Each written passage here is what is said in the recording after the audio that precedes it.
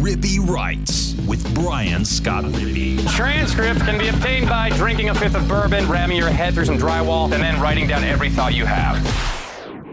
What is up on a Monday? I'm Brian Scott Rippey. Thanks for tuning in to another edition of the Rippy Writes podcast. It is our Sunday baseball conversation with Colin Brister.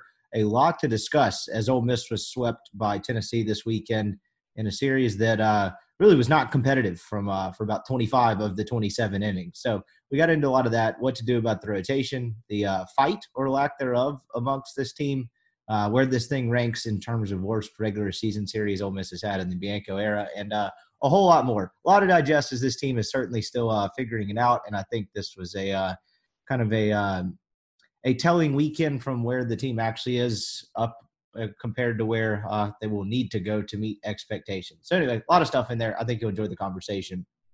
Before we get to that, though, I want to remind you the podcast brought to you by Skybox Sports Picks. Who is Skybox Sports Picks? Well, glad you asked. They're the world's best gambling and handicapping website, the inventors of the Skybox Matrix Interval, an advanced modeling mechanism that has propelled Skybox to the top of the sports handicapping industry. Hopefully you use Skybox this weekend to cash in on the Sweet 16 and Elite 8 as March Madness winds down and comes to a close. Be sure to let them carry you through the Final Four and the national title game as well. They are absolutely the best in the business. You don't want to be like many people out there not listening to Skybox where the bookie's texting them today, asking them where the scratch is, where they can settle up. You already got the scares. You don't want that. You want to be texting the bookie and asking where your supplementary income is. Skybox is the best way to do that. They are the professionals. They rely on data and the Skybox Matrix Interval, not their own knowledge like squares do out there. Check them out, skyboxsportspicks.com. They're going to have a picks package to fit your price range. NASCAR's rolling along. As I mentioned, basketball winding down, got the NBA headed towards the playoffs. All kinds of good stuff going on at Skybox. Use the promo code RIPPEE, RIPPEE, and you get 20% off any picks package. That's skyboxsportspicks.com. And then the NASCAR package, you can get 30% off using the promo code NASCAR through the end of the month. So be sure to hop on that before that offer runs out. Check them out, skyboxsportspicks.com. Podcast also brought to you by LB's University Avenue across from Kroger. Go see Greg. LB's is absolutely the best place in Mississippi, in the world for that matter, to get meat. Oxford is so lucky to have a place like LB's. Right now, if you're a Rippy Writes subscriber, that's rippywrites.substack.com. You get a free newsletter from me a couple times a week and discounted meats. Right now, it's a 16-ounce prime strip for $20 and a $5 pack of sausage. Just go in there, show Greg or whoever that is in there at LB's proof of subscription, and they'll get you set up. Then go find all your own favorites, all kinds of delicious cuts of meat, fresh seafood, all kinds of delicious sides, crab stuffed mushrooms, sausages. You need to go check them out. Grilling season is around the corner. Weather's getting warmer. Greg wants to make your grilling experience great. You need to go check them out. LB's University Avenue there in Oxford, and the Central Mississippi location there in Gluckstadt coming in a couple of days or a couple of weeks. So be on the lookout for that. We'll get Greg on for a grill corner soon. All right, here is Colin Brister on Ole Miss being swept by the Tennessee Vols and where this team goes from here. All right, we now welcome on Rippy Writes baseball correspondent Colin Brister. We are here to discuss Ole Miss's sweep, or getting swept, I should say, by Tennessee. Ole Miss did not sweep. Ole Miss was swept this weekend by Tennessee in a series that wasn't close. I normally have some sort of lighthearted lead-in or whatever. I really don't. I don't know where to start, to be completely honest. There is so much to digest, and I'm looking forward to discussing it and kind of breaking it down with you, but there are so many places we could go with this. Where would you like to – your just general thoughts on the game. Where would you like to start? The softball team swept Missouri this week. That's where I'd like to start. Oh, that's – congrats to them. That's where I'd like to start. Like to not talk about the occurrings at Swayze Field this weekend. We talked about this before we got on here.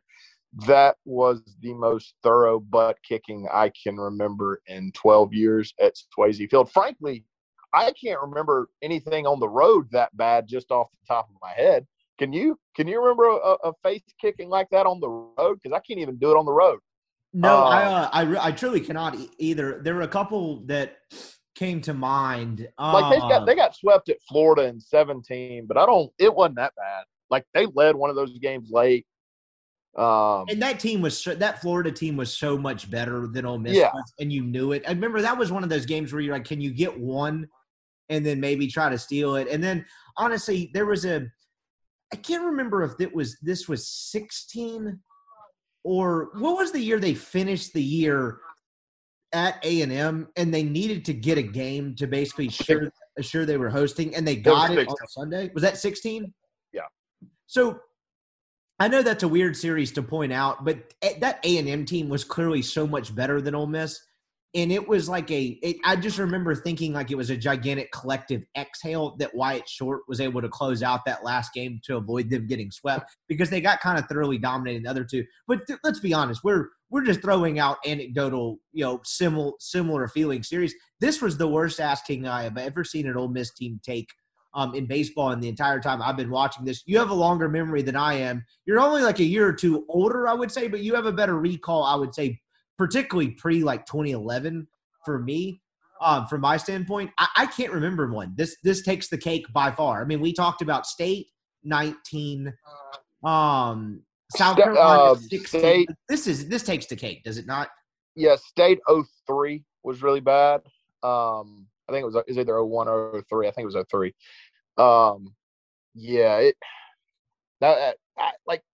And what bothers me is, like, in all of those series that you mentioned, at some point there was a little bit of fight. Yep. Like at some point Ole Miss had a lead and they just blew it or whatever. At no point look, so I didn't watch on Friday night. I'll be candid there. I had a baseball game I had to coach. But I can tell you this. Did what? Did you guys win? Oh, we did. So. Okay, at least someone won on Friday. Continue. Ole Miss does not win on Friday nights. Now 0-2 on Friday nights. I know it's kind of thrown off because they played Thursday, Friday, Saturday last week. Whatever. But no, like I look at, so in between the JV and varsity games, I go and look at my phone. I'm like, oh, Gaddis struck out Tennessee in the first. Struck out the side. How about that? So we're gonna get rolling. Maybe we have a pitcher's duel. And then I come back about 25 minutes later, right before we're going to throw the first pitch of the varsity game, and it's 10-0. I'm like, all right, cool. And so, like, just to take you through my thought process, it was like I knew that could happen. I knew Ole Miss could get trounced in a game. I did not know that Ole Miss could not hold its own on Saturday, or frankly Sunday. Like, we're going to get into, they made it 4-3. Congrats. But they were dominated on Sunday too. So I did not think for a second that this team would get its face kicked in the way it did. But it opens up a new can of worms for sure. It was I'm not going to call it embarrassing because, they are 18 to 22-year-old kids, but it was certainly a reality check. I'll call it that. I mean, it was embarrassing. Look, I get it. I get what you mean. They're 18 to 22-year-old kids, what have you. But I mean, let's not mince words here. It was embarrassing. And, as we just ran through just very random series throughout the last couple of last couple of years, pretty much in the Mike Bianco era, most of those that we named had some sort of common thread outside of the 19 team against State, to where that team had really just gotten off into a bad way. Ole Miss wasn't that good in those other years. You know what I mean? Like, that 16 team was a regional host. You could make an argument that was one of Mike's better coaching jobs, but they get swept by South Carolina. And that was the team that went 18-12 because they swept themselves. Like, they swept 3 times. Right. That team wasn't that talented and wasn't that good. This was different in the sense that, look, I don't love the whole, well, they're the number 1 ranked team in the country thing, as if that actually really makes a ton of difference in the month of March, month of April, whenever. But this team had sky-high expectations, and if you want to call them a favorite, they were the favorite going in the series and just got thoroughly dominated. Like, this is different in that sense, that they got absolutely skull-drugged for 25 of the 27 innings, and they were supposed to be, by whatever arbitrary ranking, the best team in the sport. So that's, to me, what also makes this different. Yeah.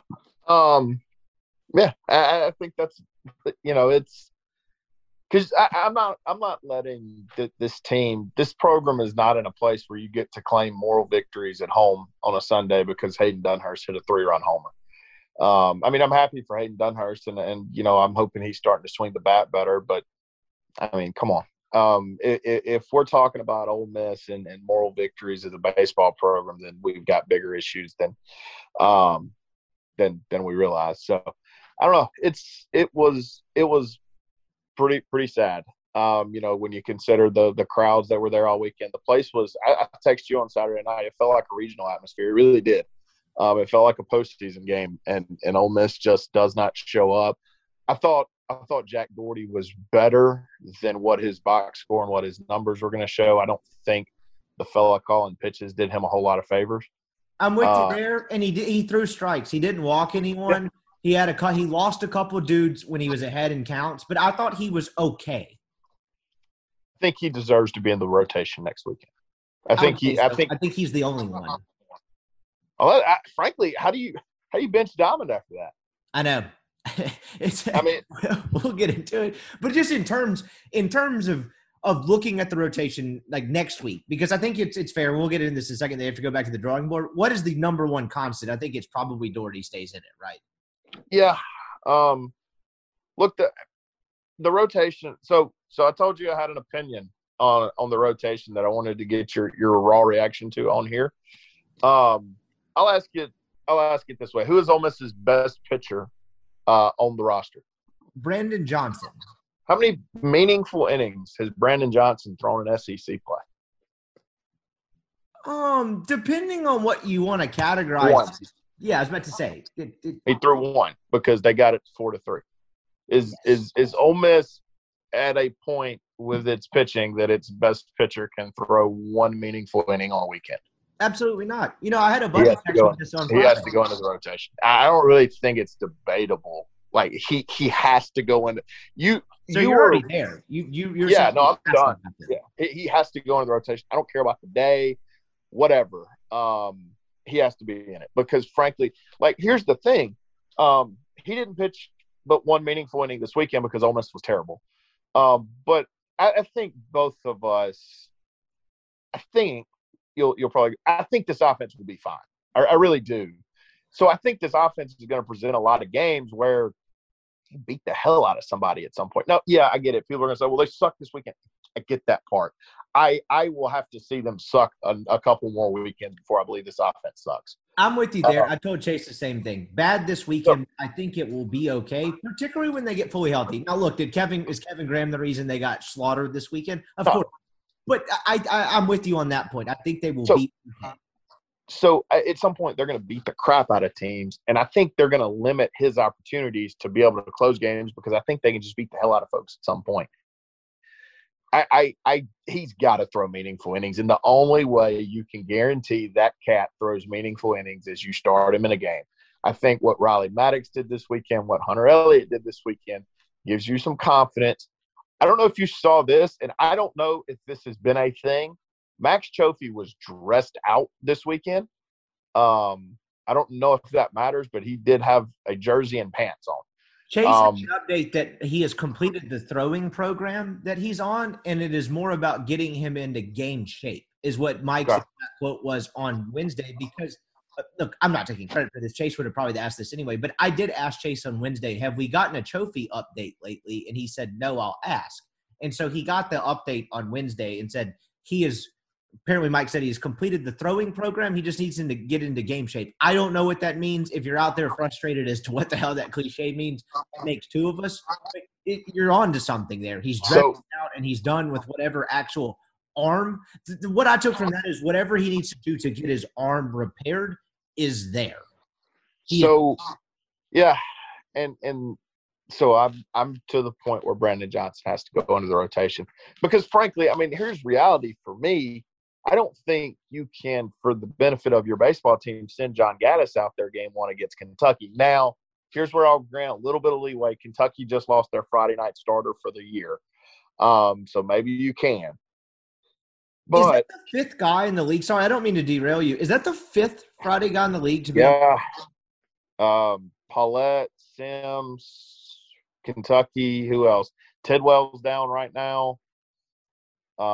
That's four. Am I missing one? Maybe I'm not. Maybe you're thinking. I think you're probably thinking of Texas. They lost their Friday guy. That's probably what I'm thinking of. But still, four's a lot. Anyway, yeah. Go ahead. That's just wild to me. So maybe you can trot Gaddis out on Friday night in Lexington, but I think it's to the point where, man, if you don't move your best pitcher with the rotation struggles they've had, if you don't move him into the rotation, I think you're doing a disservice at this point. I'm with you 100%. So it's interesting. You're there to where it has to be Brandon Johnson. I think I'm with you on that point. So I have a buddy of mine texted me on Friday night after Ole Miss lost, and he doesn't really he's not a huge baseball guy per se. He doesn't watch a ton of he doesn't watch Major League Baseball at all. I'll put it to you that way, but he likes Ole Miss baseball. And so I would just say to that point, to a guy that just likes Ole Miss baseball, that's kind of the only baseball he watches. It was abundantly obvious to him. He's like, don't you have to start consider starting Brandon Johnson? I was like, dude, you have to consider everything at this point. Brandon Johnson, whoever else, there cannot be anything ruled out. And so I'm with you in that standpoint, because you're right. He's the best pitcher on their roster, and he has pitched what we called it one meaningful SEC inning. Now, granted, it's only 2 weekends. Dude, you could have taken that further. How many meaningful innings has Brandon Johnson pitched this year? Period. Total. 2 against Oral Roberts and then 3 against UCF, and that's it. Fair enough. But, you get what I mean. Between him and Purdue and Doherty was rotation. They're just not getting the utmost value out of them. So I think I'm with you from that standpoint of I would probably try Johnson in the rotation. I'll frame it to you this way. Do you think it happens next week? Because I think I lean no. Lean no. I lean no as well, because Mike did the whole thing after the game today about how he wouldn't even commit to doing Washburn in the midweek. Now, granted, they do have 2 midweek games this week on the schedule, right? They have North Alabama, which watch out for those plucky sons of bitches. But then you get the makeup game against Memphis. It's actually on their campus this time, but he wouldn't commit to that. I think that's partially him saying, hey, we're going back to the drawing board, but I still kind of doubt he goes to Brandon Johnson next weekend. No, I don't think Mike is going to go to a guy that hasn't started again. That's where it's tough, right? I think Mike's a big believer in that I need to let him get a start before I put him in an SEC game. Well, how do you let him get a start if he's your closer? You gonna let your closer start a midweek game? Well, what happens when he throws 3 innings on Sunday? How the hell is he going to start on Tuesday? But look, hopefully he finds one, and I'll give Mike Bianco the ability to. I'll give him at least 2 more weeks to try to figure out this rotation, and because I do think that he's done a fairly good job over the course of his career of figuring out a rotation. But if it's me, I don't know how you look at it and say my best pitcher is not guaranteed to throw a meaningful inning this weekend. When you and so some people would say, well, that was the same case with Broadway. Well, the reality was, Ole Miss had dudes that could get it to Broadway last year. How many times did they just they also had a first and a second round pick in the rotation. Yeah, they just went Nikhazy Broadway and they won the game. They don't have that dude this year, so it's kind of hard pressed for me to sit there and think that you need to hold a. It's and Raleigh Maddox did a good job today, but when Diamond got touched a little bit, they started getting Maddox up. I'm like, why are you holding Brandon John? You're going to try to get him to close a game that you may not even be able to close.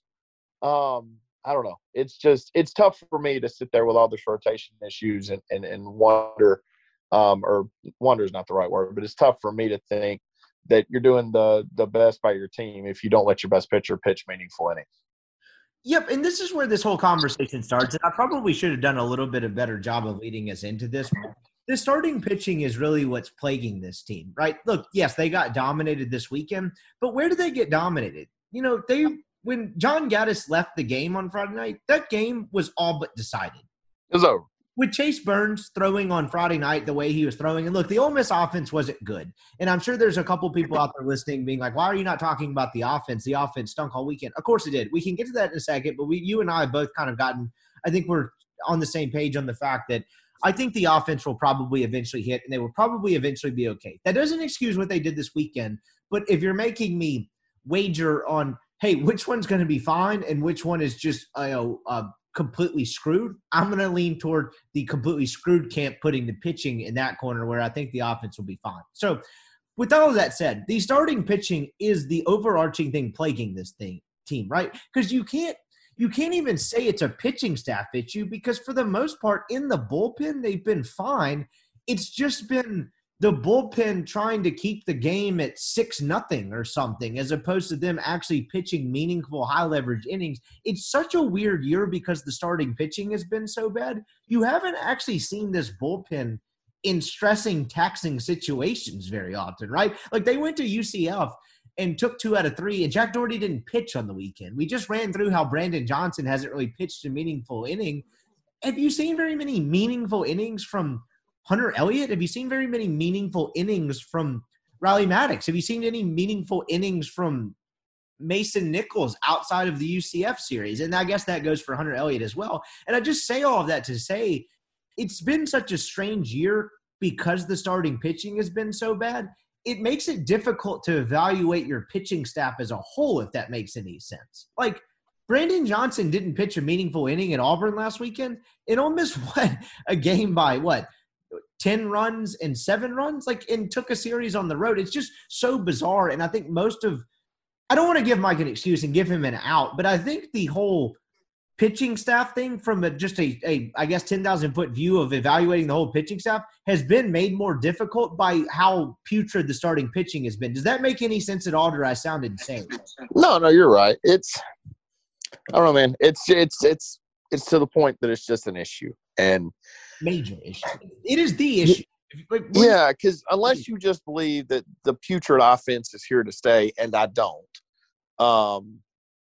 then the rotation is the issue. Frankly, Ole Miss's bullpen was not terrible this week. Look, DeLucia got hit around a little bit, but I thought Hunter Elliott was good. Josh Mallets was okay.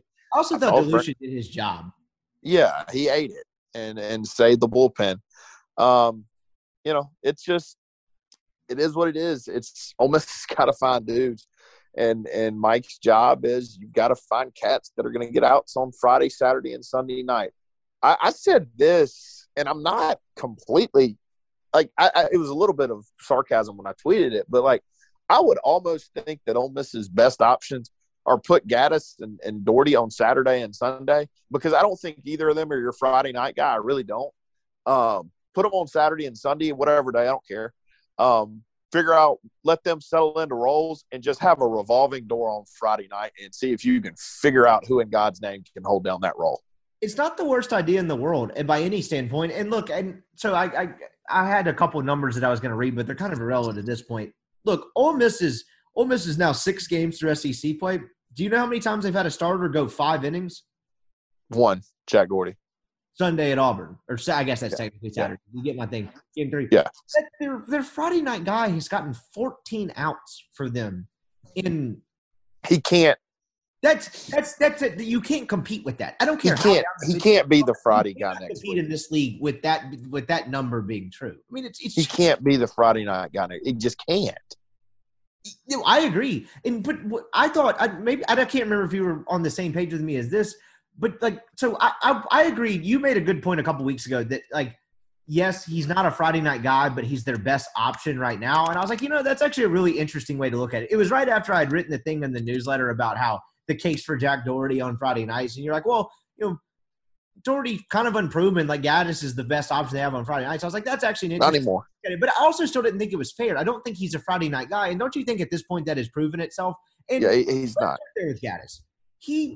So Mike had a quote after the game about how, well, he walked a couple guys and he struggled to locate his fastball, and that's just not him. And I'm curious. I sent you this. At some point it is. Yeah, I was about to say, at what point is it him? Because you make an argument. He has 5 outings, 6 outings, 5 starts, right? They had that game canceled to where he had to come in relief. They're definitely fastball command and locating in general has been an issue in 3 of them. And you could make an argument, if you really wanted to be cynical about it, 4. So at what point is that just who you are? I'm curious to your thoughts on what Gaddis is through 6 starts. He's not a Friday night guy. And now maybe they don't have one on the roster. Frankly, the closest thing they've got to a Friday night guy to me is Brandon Johnson. I'm with you there. So I don't know. I don't know how. If you trot John Gaddis out there on Friday night next week, I think what you're saying is he's just by default the Friday night guy. You remember in 2017 when they weren't very good, and James MacArthur pitched on Friday night because he just wound up there. Like they had some rainouts and stuff, and he just wound up being on Friday nights, but everybody kind of knew he wasn't their best pitcher. Well, It kind of feels like they're at that point. No, I'm with you. They are. It's funny you mentioned James McArthur's name. I was going to play a little game with you. You ready? I have a list of names I'm going to read for you. Uh-huh. I'll get your response on this way. Would X guy, whoever I name, would it be Ole Miss's Friday night guy, and by how large of a margin would he be the best pitcher on the staff? You ready? Okay. Will Etheridge. Yes, and he was a below average Friday guy for that. Yeah, he was a top. He was probably 7, 8, 9, maybe 9 or 10. Yeah, in the league that year, I'd go 9. Yeah. James McArthur is my next one.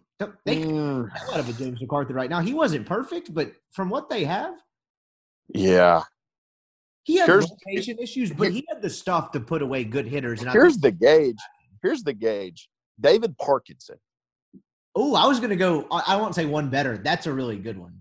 They would kill for David Parkinson. David Parkinson would be there Friday. Saturday on that 15 team. They weren't any good, but he was pretty good.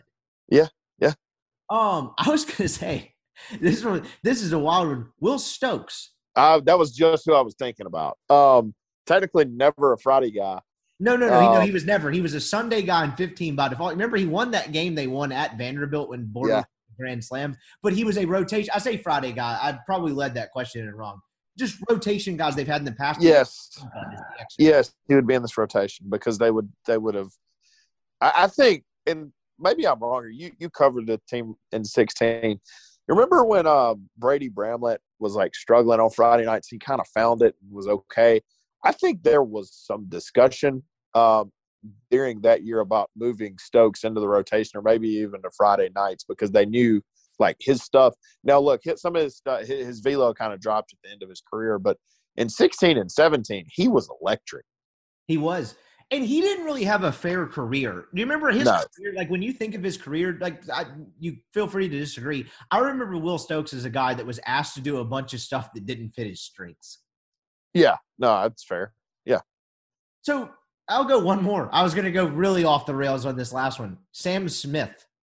No, he would be in the rotation. He wouldn't be the Friday guy, but yeah. No, of course not. He'd be in the rotation. But, where they kind of are with this team, and I think that's kind of a jarring way to look at it. And I guess to kind of crystalling it back into a Friday night conversation, this team would kill for a Will Etheridge. And I just find that to be a jarring way to look at it in terms of, where they go and how this is going to improve. Crystallizing with Gaddis, I want to get back to the fastball command part of it because, Mike said it again. He's like, that's not who he is. Well, it's like, are we sure?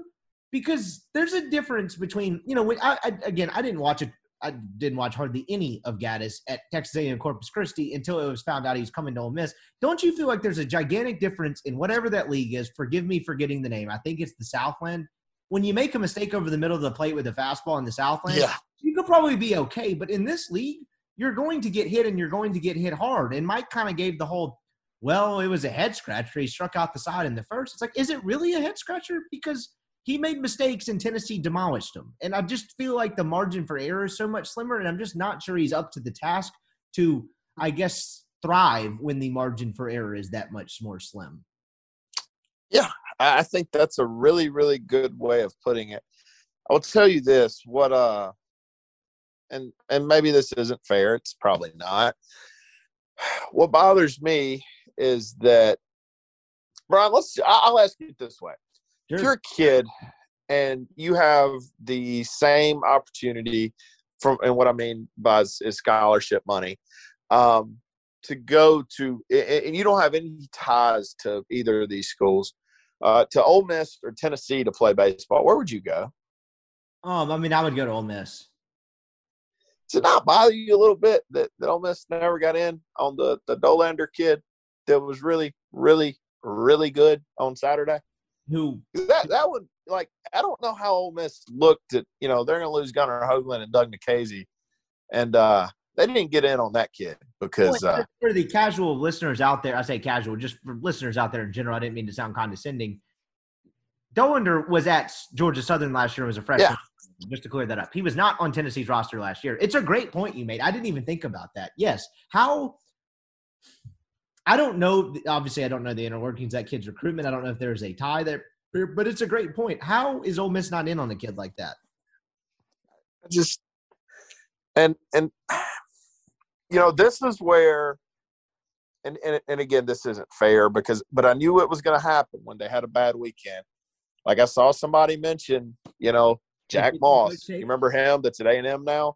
Yeah, he didn't go to Ole Miss, and he was going through kind of the recruiting process when Mike was doing whatever he was doing with LSU, and people were like, well, if Mike's not interviewing with LSU, maybe we have Jack Moss here, and this team's even better. And it's like, I don't know if that's particularly fair, but man, at this point, like, I don't know how you it's hard to stick up for Mike in that situation. You know what I mean? It just there's some glaring misses on this team right now.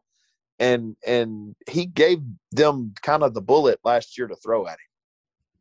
Yeah, he did. I can't disagree with that. So there's a number of different ways we could go from here from that. But Chase made I want to include this. Chase made a good point. So Dolander is not from Tennessee. I was just looking at that. He is a Georgia guy. I'm glad you looked that up because I was curious. I was like, is he a Tennessee guy? How did that actually work? But it's still a great point. I don't want to go full on should Ole Miss hire a pitching coach thing because I kind of roll my eyes at that notion to some degree. But at a certain point, we talked about it the other day when we were texting, it's not completely unwarranted. Don't you think there's a lack of development going on? Look, Ole Miss is – I wish I had this. When I was talking to Chase as I was driving over to Fort Worth earlier tonight and just kind of like rolling through some thoughts, I hope I get this mostly correct. Their 2019 class in terms of pitchers was Diamond, Burton, Morrell, McDaniel, and there's one more that I'm missing, but you get the gist of it. Are any of those guys helping them right now? Nope. That's a problem. No, yeah, it is. But so it's a hard discussion for me. Not hard, but I guess what I mean is, should Ole Miss hire a pitching coach? It's a valid discussion. Ole Miss is not going to hire a pitching coach when Mike Bianco is here, and you know why. Because Mike Bianco is the pitching coach. And look, I think some of the criticism of Mike is unfair. I think some of it is fair, but I think we can both agree that Mike Bianco is not going to fire Mike Bianco from being the pitching coach. So it's just not until he's not the head coach at Ole Miss, I don't think it's going to matter. I can guarantee you that. Mike Bianco is more likely to give pitching coach Mike Bianco a raise before he would fire himself. The other one we were missing was Kimbrel, by the way. Kimbrel was the other one. Oh, okay. Yeah, wonderful. But, you know what I'm saying? Like, is that a valid discussion? Yes. Does it matter? No, it doesn't. Not until he's not the head coach anymore. I mean, the other one is there's a kid named Jamison Covey in here. Is that real? Does he exist? Nah, that's like those football players that they signed in like 2011. They were just on the end of the roster, and I have no idea who they are. I'm not sure Jamison Covey's a real person. If I'd like to see a birth certificate, but you get the point. Like, he probably will start next Friday for Ole Miss. Well, there's so much dead weight. Jamison Covey. Yeah. They pull him out of sorry, I just had a decent line, but that killed me. Jamison Covey will pick the red uniform next week and start Friday at Kentucky. It's like, is this kid on the team? Was he in school here? Doesn't matter. Just we start on Friday. But there's so much dead weight, and it's created this contrast to where it's an interesting dynamic because you've mentioned this a couple of times. I think it's a good point where Mike has always figured out this pitching staff. To his credit, he has always figured out a way to be adequate. But now when the stakes are as high as they've ever been and his job's on the line, he's now facing a dynamic where the known commodities and the kids that have been in his program for 2 and 3 years can't help them. And it's like, how far off the ledge does he want to go trusting these freshmen? I believe there's I believe in the line of thought of giving freshmen more to bite off than they can chew, right? Riley Maddox has had good success as a freshman. Hunter Elliott, while it's tapered off lately, has had decent success as a freshman. Do you really want to give them more than they can kind of digest in terms of their job? But at what point does that come with costing you baseball games? And I think the reason we're at the point where we're at is because none of these kids they've had in the program the last 2 years have developed. And I think that's actually the root of the problem if you want to get to it. Who's the last pitcher that's not a first or second round pick? Because I don't think that's fair. That got better at Ole Miss. Brandon Johnson. I think that one's fair. Past that, I mean, Jack Doherty is still probably too young to give a accurate synopsis on that. Who's the last one that came in and had a Sam Smith? Like, hey, kid's not very good in 12. Really, really good pitcher in 13 and 14, or an Aaron Greenwood, or Josh Laxer. Josh Laxer was not good as a freshman. 2014, really, really good. Wyatt Short. Like, when we talk about Wyatt development, Short was the first name that came to mind when you asked this, by the way.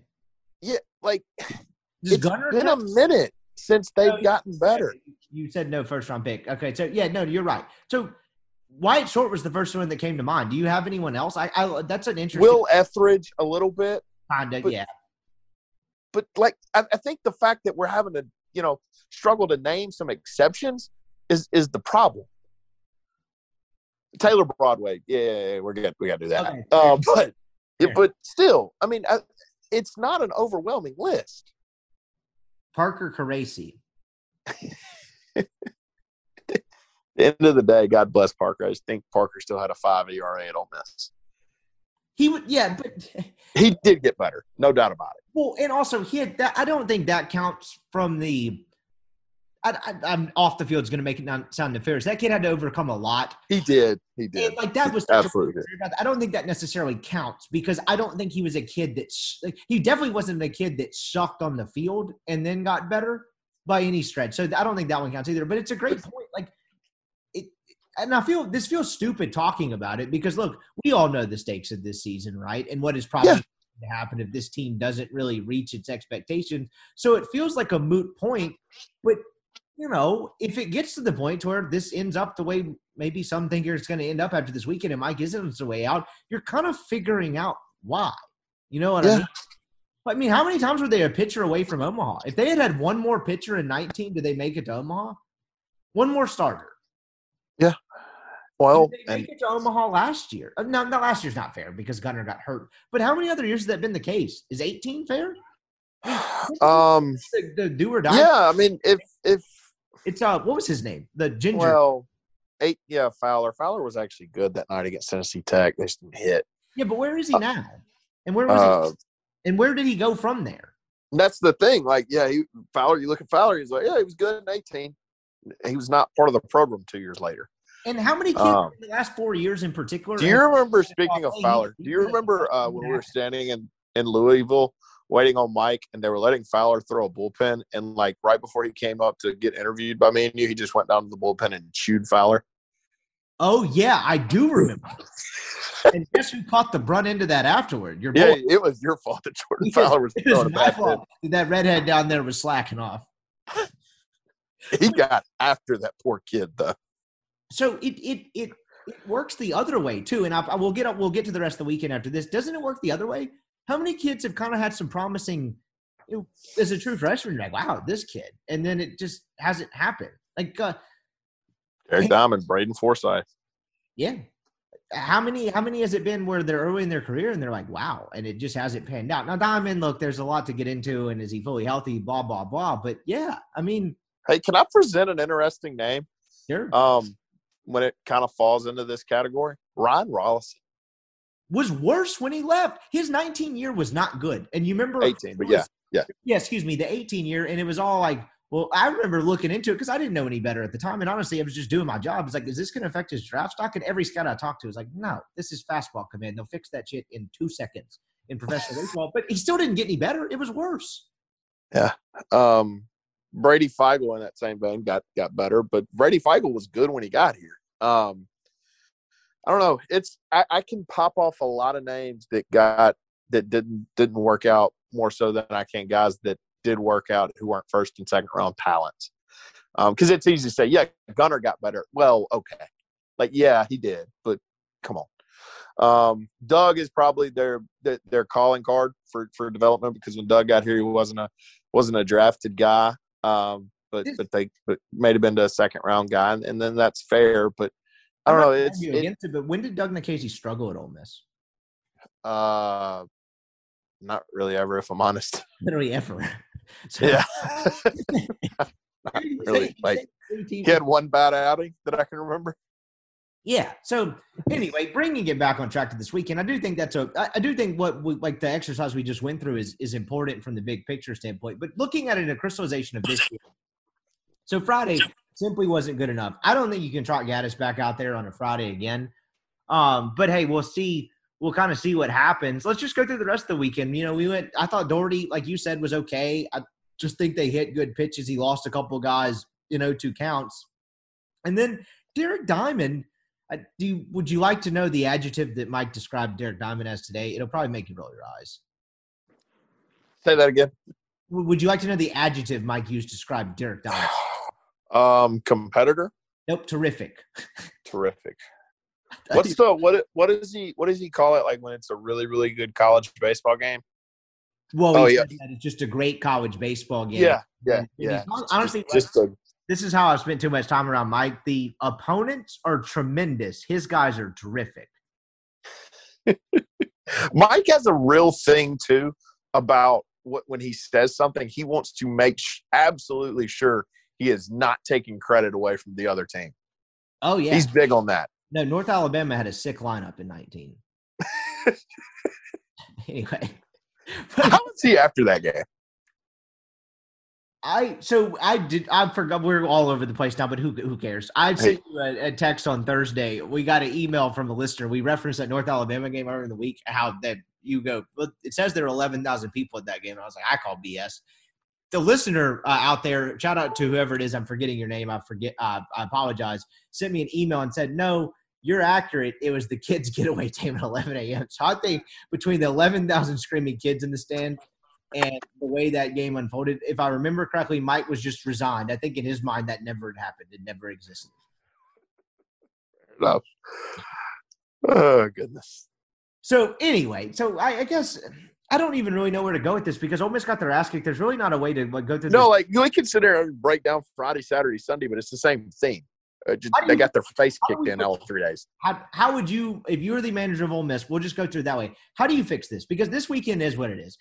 John Gaddis, not a Friday guy, wasn't good enough. Derek Diamond, which I kind of to me, it validated today that Derek Diamond can give you something on Sunday. He gave you the Smith. He gave you a chance to win, which is exactly he did. Jack Doherty is okay in spots, but that's still not going to cut it as a Saturday starter. So with all that preface, it's not. How do you fix it? It's not. I don't call fastballs 3 times in a row to really good hitters from Tennessee in critical situations. That'd be the first thing I didn't do.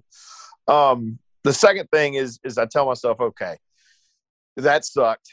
We're not playing Tennessee again. We're playing Kentucky next week. They don't really swing it very well. Although they did kick the crap out of Georgia today, but still they don't swing it overly well. Hopefully I can go to Kentucky and get some things fixed. What would scare me, if I'm honest, if I'm Mike Bianco, what keeps me up at night right now is not Friday and Saturday. It's Sunday. Because how does this team full of veterans get its face kicked in on Friday and Saturday and score 0 runs through 7? That is what – look, do I believe this offense is going to be bad, for 24 more SEC games? I don't. But the fact that you have those performances on Friday and Saturday, and then on Sunday it's just lethargic. And I get it. The kid on Sunday pitched really well, but, man, you've got to be able to put something together, get the crowd into it, make yourself feel good, do something. And the fact that they didn't, that is what would concern me. Because I think the really good Ole Miss teams probably don't let there's been good Ole Miss teams last year. Do you remember what they did against Arkansas on Sunday? I know it didn't. Yeah, that's what I'm saying. The really good Ole Miss teams have what happened to them Friday and Saturday sometimes happen. Like if you remember the 18 team, and I know when we talk about the 18 team, it's hard not to talk about Tennessee Tech, but they got their face kicked in against South Carolina 2 nights in a row. But on Sunday they went and beat South Carolina. Like that, the Sunday game is what scares me, man, because that spells and that kind of leads into some mindset stuff, I think. I think it's a great point, and it's a great transition. But before that, because I want to put a bow on the rotational aspect, and I know we've spent almost 55 minutes on the first part and on this podcast talking about it, but I think it's the overarching issue. Let's put a bow on it. How do you, if you're the manager of Ole Miss baseball right now, how do you fix this rotation? Fix it. I think my first answer is so. I guess what you're asking is, what is my rotation when I roll in Lexington next weekend? And the easy answer, or the easy choice, is Derek Diamond will be on Sunday. I think that one's frankly, I think that one's pretty locked in. Like, you could tell me a lot of different other combinations for Friday and Saturday. I will be pretty surprised if Derek Diamond is not on Sunday next week. Is that probably fair? Yeah, no, absolutely. And the fact that it's a twofold deal, because if he's not, where else are you going to put him? He's giving one thing that on Sunday so far, and I get it, it's one start. He's giving you okay value. Yeah, no, I think he is fine on Sundays. The Friday and Saturday roll, because how do you justify putting Jack Doherty on Friday if you're going to take John Gaddis? I don't think you can. I mean, he's been fine, but he hadn't been what you need on Friday nights. I don't know.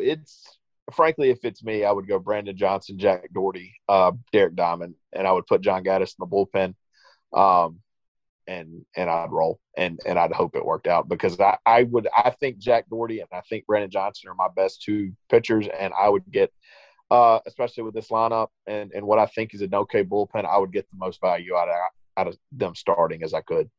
Fair enough. Can I throw one more theory at you? Sure. At what point, and I talked to Chase about this a couple of times throughout the weekend, who that is not Brandon Johnson, from a pure talent and stuff standpoint, to put away good quality SEC hitters, who are you taking out of the bullpen to get through one inning and get through 4, 5, or 3, 4, and 5 in someone else's lineup that's not Brandon Johnson? Who is your answer? Riley Maddox. Okay, I'm glad you went there, because that's exactly who I had in mind. At what point do you just go – because I have this theory that like the Derek Diamond part of it, how many times has there been like, okay, if he gets this out, he could get them through the 5th or the 6th, and then it turns into 4 runs because he can't put away good hitters. It happened to Doherty twice. It happened in the first inning where he got 2 guys out. I think he allowed like an infield single or something in the first between those, and then it was double single, and all of a sudden it's like, well, damn, this guy didn't pitch that bad, and it was 2 runs. And I'm not saying Doherty is the guy that doesn't have the stuff to put away good SEC hitters, but I think there's a lot of that lacking on the staff. So at what point would you just go Brandon Johnson, Riley Maddox, because you know those guys, when the margin for error is slimmest and you're up against good SEC hitting, to at least give you a chance? At what point would you start both of them, because they're the best options you have, and figure the rest of it out? No, it's fair. And I do wonder if so it's kind of 2 conversations. I don't think Mike's in any hurry to move Brandon Johnson into the rotation. I don't think he has to, but what do you do with like a guy like Maddox? Yeah, but I guess what I was going to say is, like, if I do move Brandon Johnson into the rotation, I wonder if I have to move Jack Doherty back to being the closer. Is that the worst case scenario? No, I think Riley Maddox. So I will say this. I think before Riley Maddox leaves Ole Miss, he is the Friday night starter at Ole Miss. I do think that. I just wonder how quickly you expedite that process. So he's definitely looks the part. He's been really good his last 2 outings against Memphis and against Tennessee. So I just kind of wonder how quickly they expedite that. Did you say that today? I haven't seen post-game quotes that he was non-committal toward Washburn starting on Tuesday or Wednesday. That is correct. Now, to be fair, I don't think I read that anywhere. I think Jay sent me a text or something about that, about how he wasn't committed to Washburn. So he clearly is just going back to the drawing board, which I think he should. Fine with it. Yeah. Try something. That's you can't. And to Mike's credit, he hasn't done that this year. You can't just keep beating your head against the same wall. Try something different and hope to God it works. And he won't. He won't. Because this is an important point to get to before we get to the mindset and the offensive aspect of it. You know, the whole stubborn Bianco doesn't do X, doesn't do Y, trying to jam the square peg into the round hole, I think is a lot of an outdated theory. Do you remember who Mike Bianco started in Game 3 of a Super Regional last year? Taylor Broadway, and it was something. The odds of Mike Bianco doing that even just 5 years prior? Not very good. Exactly. He's, to his credit, and I know this is probably the wrong podcast via the wrong weekend to do this one, but yeah. the little man wear number 5 on the back. But to his credit, I do think this is important. He has shown more flexibility and shown more open-mindedness to do different things to figure it out. And I think that matters in the case of this team because I think he's going to try whatever it takes. It's not even so you're right about the Broadway thing, but the thing that there's 2 other examples from last postseason that make it even like more obvious. It's starting Derek Diamond on Friday and it's starting Jack Doherty on Monday when the other options were a lot easier to do. Right, because Cito had the kid that they literally drew one of the 2 4 seeds to where it's like, do you hold your starter for it? It's actually a question. Yeah, because I think they had planned for a long time to obviously do that, and they got the 4 seed. I was like, shit, can we hold him? It was Cito and Grand Canyon were the 2 4 seeds to where it's like, here's where it becomes a conversation, and that would deter Mike from doing it. But the Monday thing with Adcock. Because everybody was just like, he's going to roll Adcock out there, and he didn't. Yeah, you're right. And so, look, I've got a lot of criticisms of Mike Bianco. I thought he did a very bad job on Saturday calling pitches for Jack Doherty. And people are like, well, Jack can shake it. Okay, but that's not really how it works. Like, yes, he can shake him. Don't get me wrong. Like, Mike Bianco's not going to throw a fit if a kid shakes him. But, like, as someone that calls pitches, you've got to understand, kids view that as like, this is what the coach thinks is the best thing to get them out. And if I shake him, I better have a good reason. And also he might throw a fit. I don't know. You would probably know more about that. I don't know how that they handle, if kids shake, but I'm not one, I guess, to say, I have no issues criticizing Mike Bianco. I think it's unfair to say that he's not adaptable at this point in his career. No, I think that's a great way to kind of put a bow on the pitching rotation part of it. And the other side of it is if they figure out, and I don't know how, and that's the part that kind of, I won't say scares me because that would be, I don't care that much. But from the standpoint of if they do figure out the rotation aspect of it, I think they will be fine. It's just, you look at the cupboard and it seems so bare. Like, it's like, well, like in the past, I could kind of see, okay, they could do this, this, and this, and they'll figure out me fine. Now you're kind of really grasping at straws where you're talking about a kid that pitched at Jackson Prep last year, and I'm throwing him out there as the potential Saturday guy. Like, you're getting kind of deep in the well. So, yeah, like, that's the biggest issue. Oh, go ahead, finish. No, I was just saying, yeah, it's. I mean, the rotation's the fix. It's toughest test when the stakes are the highest. Like, how does he solve this puzzle when everything's on the line? Yeah, because I don't know. It's because look, he obviously knows his job's on the line. We can hold on. Have you met this man? He knew his job was on the line at 14. I don't know how he doesn't now. But if someone was like, no, he got rolled back. He thinks it's all good. He's cool. It's like. I don't think it's on me is all I'm saying. Anyway, that's a conversation for another day. I guess what I'm saying is like, and we can have this conversation. I think anything short of the College World Series, there is reason if I'm Mike Bianco to worry. I don't know what Ole Miss is going to do. I think to pretend that I have that insight is insane because I don't. But I do think that Mike knows this team's got to be successful in some form or fashion, or he's going to be in real trouble. So I don't think the man's just going to keep rolling the ball out there and doing nothing to try to get it figured out. I do think he's going to have to continue to try to do something, and I think he will. Another aspect of this weekend, I think that's well said, by the way, but another aspect of this weekend that you hit at a second ago, and I kind of pumped the brakes on you just because I wanted to finish the rotation part of this. Ole Miss got beat, 12-1, 10-3, and 4-3. And look, if you're the most chipper, optimistic human being out there and you say, well, they showed some fight today, it's like, well, kind of. They, Hayden Dunhurst ran into one in the 8th inning and they made it into a run game. There was a lack of I want to be careful in how I phrase this just because, again, there's a lack of screw you. There was a lot of fight. There was a lack of fight this weekend, and I normally kind of roll my eyes when people say things like that because it's like, you think these kids don't actually care. Like, you think these kids aren't actually trying. And I'm not suggesting that they aren't. But there was I think there was a level of softness. I'll just put it out there. People hate that word, but I think there was a level of softness that this Tennessee team exposed of Ole Miss. I don't. This is such an anecdotal example, but do you remember the kid for Tennessee? He went deep at least once on Friday, and to be honest, if I'd have been a little more locked into this Sunday game, I'd have probably remembered this. And on Saturday, forgive me, I was watching on my phone. One of those kids for Tennessee went yard on Friday, and then he went yard again on Saturday early in the game, and he hit that thing well up into the student section, probably gave a drunk Sigma Chi a shiner, and he let Ole Miss know about it. And they were up like 4-0, 5-0 at that point, and that guy didn't care. Like, he wanted to let them know the next 7 innings plus tomorrow were about to be hell for them. I feel like Ole Miss is lacking that, and I feel like Tennessee exposed a little bit of that. I don't know if you agree or disagree, but I hate doing the anecdotal, well, this team doesn't have any fight, and because there's no actual way to prove it. But it just felt like one team had a little bit of more of that FU attitude, and the other team sorely lacked it, and you could argue the home team needed it more.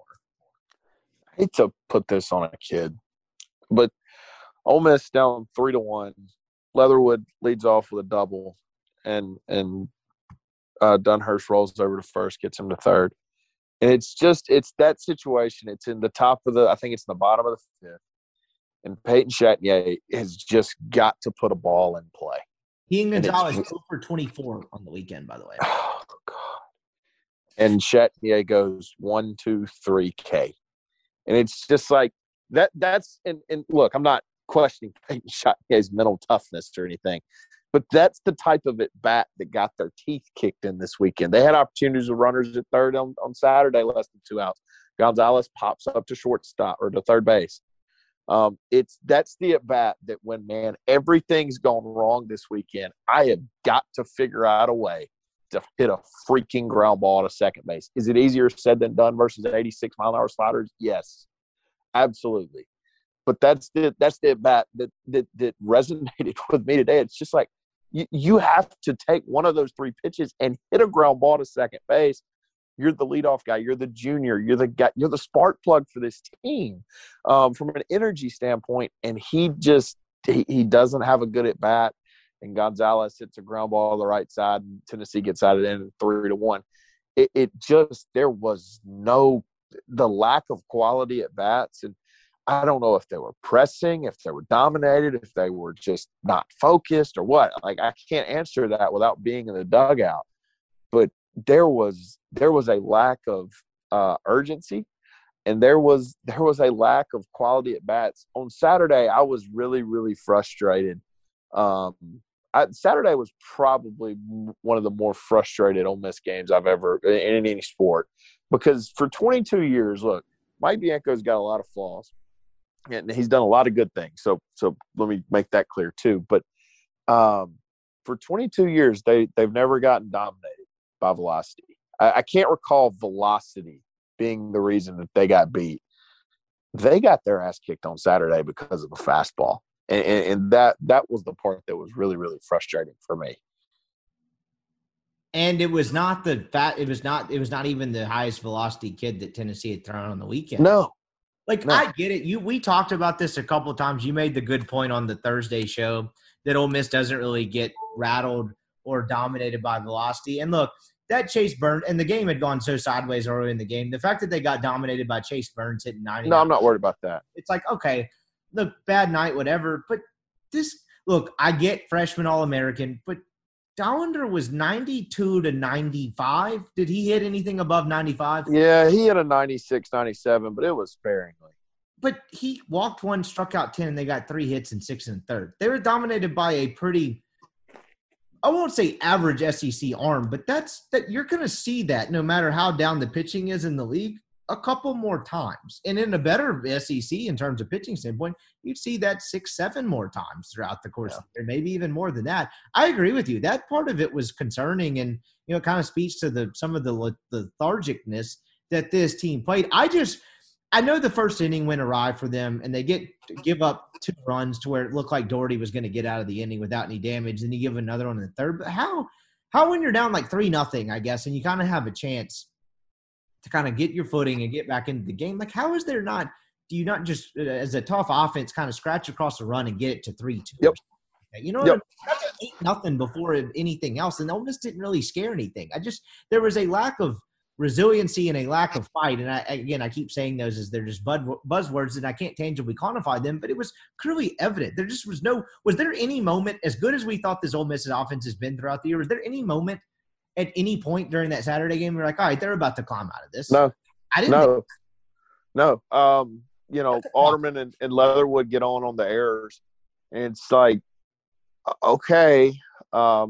And Leatherwood Dunhurst barely missed the ball that if he gets a half centimeter up on, the game's 3-3. But, after Dunhurst flies out and Gonzalez, has a bad at bat that ends with the infield pop up, it's like that, they're probably not going to score. They don't. And then at that point, the game was essentially over because they never really threatened again when the game was in reach.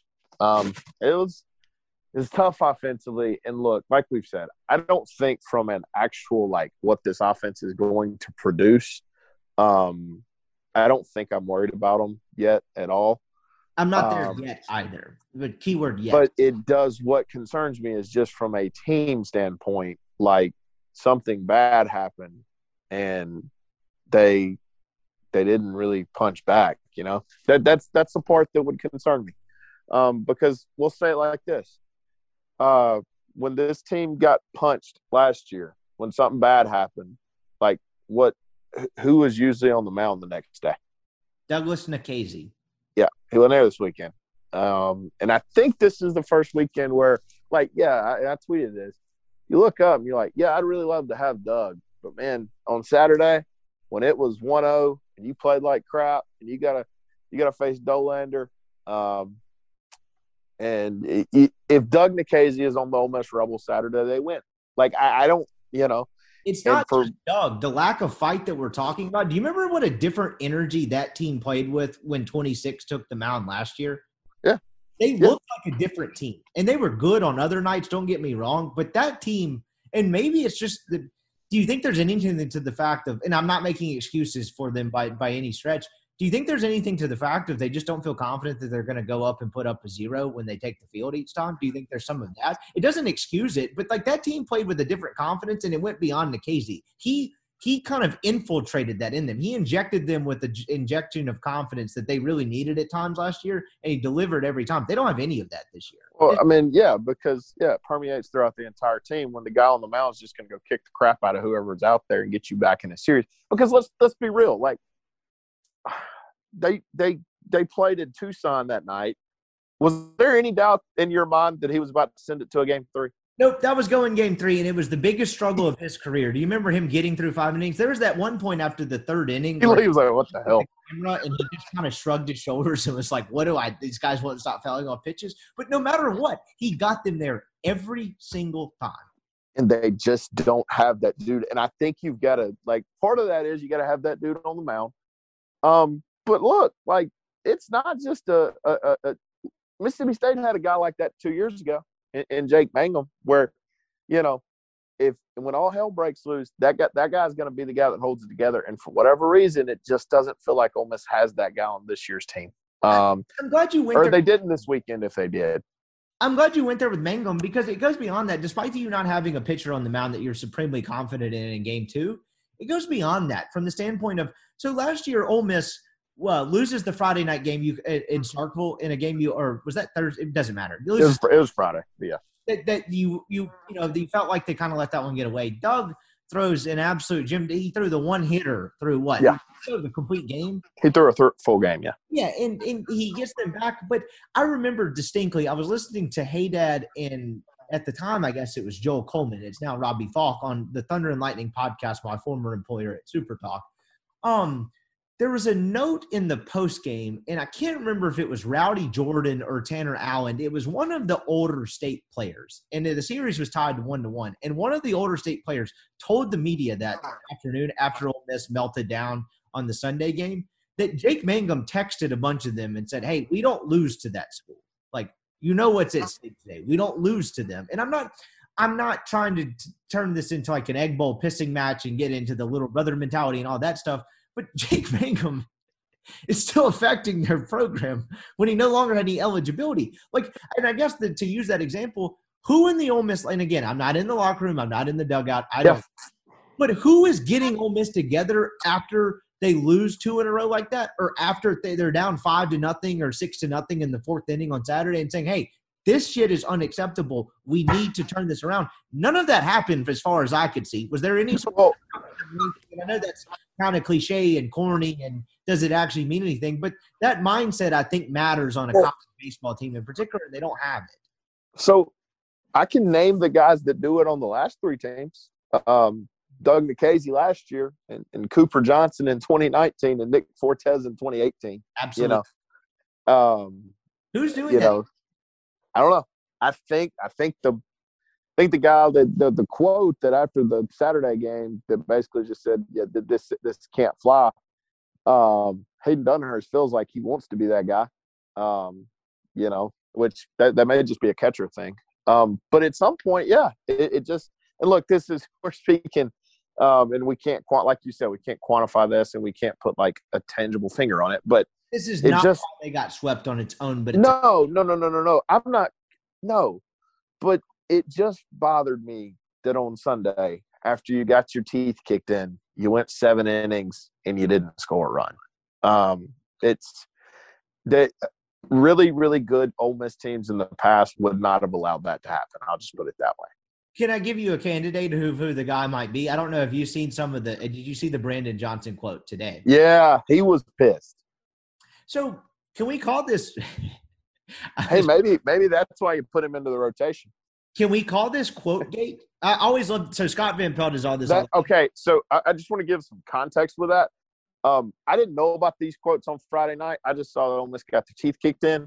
But I had a pretty good night because we won a pretty big game, and so I just went on to sleep. And I woke up in the morning and I saw the box score. I'm like, oh, that's not good. And then I read those quotes and I was livid. That was so bad. Can we call this quote gate? Because Scott Van Pelt always does a great segment. He's like, hey, why do we call every scandal gate? Like the reason Watergate is called Watergate because Watergate's the name of a hotel. Why do we do this? Yeah. The strange thing. Anyway, I'm calling it quote gate. Are you ready for this? Sure. We'll print the shirt. So Friday night, after they lose, I believe my guy Nick Suss had this out. He said some brutally honest quotes from Ole Miss players after a loss. Tim Elko, you ready for this? Oh, this is after the Friday night. This was bad. This was very bad. And I'm curious, and I think this matters from the dynamic that we're talking about. You ready for this? Yeah. I'm reading from Tim Elko. He came out and his stuff was really good, and we just weren't ready. That's Tim Elko talking about Chase Burns. That's up until that point, that's fair. Yeah, you probably should have stopped talking there, but hey. I think we were a little flat-footed from the start. We didn't come out with that fire under us like they did. Hats off to him. He pitched a great game. But we have to be better all around. I think we just came out and expected it to be us rolling over them. Okay, one, I'm not sure why you would expect that. That's me interjecting. Anyway, I'll finish the quote. We didn't. They're a really good team. We've got to come out with fire more than we did today. You thought you were just going to roll over the DeLucia quote, but just your thoughts. You thought you were just going to roll over the 21-1 team that was in the College World Series last year? Like, come on, man. Yeah, what? I don't understand that. Why would you think that? Yeah, you thought they were going to come in here and you were going like. I guess maybe because they've always just kind of beat Tennessee, but last time they played Tennessee, they lost 2 or 3 too. So. Or how did they kind of beat everyone for the most part? Look, now we have real problems, and then now we spent an hour. Real problems. Does that make sense? Oh yeah, for sure. I will say this: we've spent an hour and 10 minutes criticizing Ole Miss. I do want to make something very clear. Tennessee is the best team in the country, by far. Yeah, it's not even close. Look. The people came in to tune in. Like this episode reminds me of the Sunday show we did after Starkville last year. I was more pissed because that part of the reason I told you I want to go at 8:30 because if you had got me on here at 5:30, I'd have said some things I regretted. Well, that one was so bad because we recorded like the second the last pitch was thrown. Well, the rant you had after the Josh Mallett's thing after the state game probably deserves you an ownership stake if anyone ever actually wants to buy whatever this Rippy Wrights thing is going. But that's what the people want to hear. I was going to get to that. The Tennessee is very good. But sticking with the quote part, because I think so. Dylan DeLucia. So he had a quote afterward too. This part is what's interesting to me. He starts off the quote: "We took them lightly.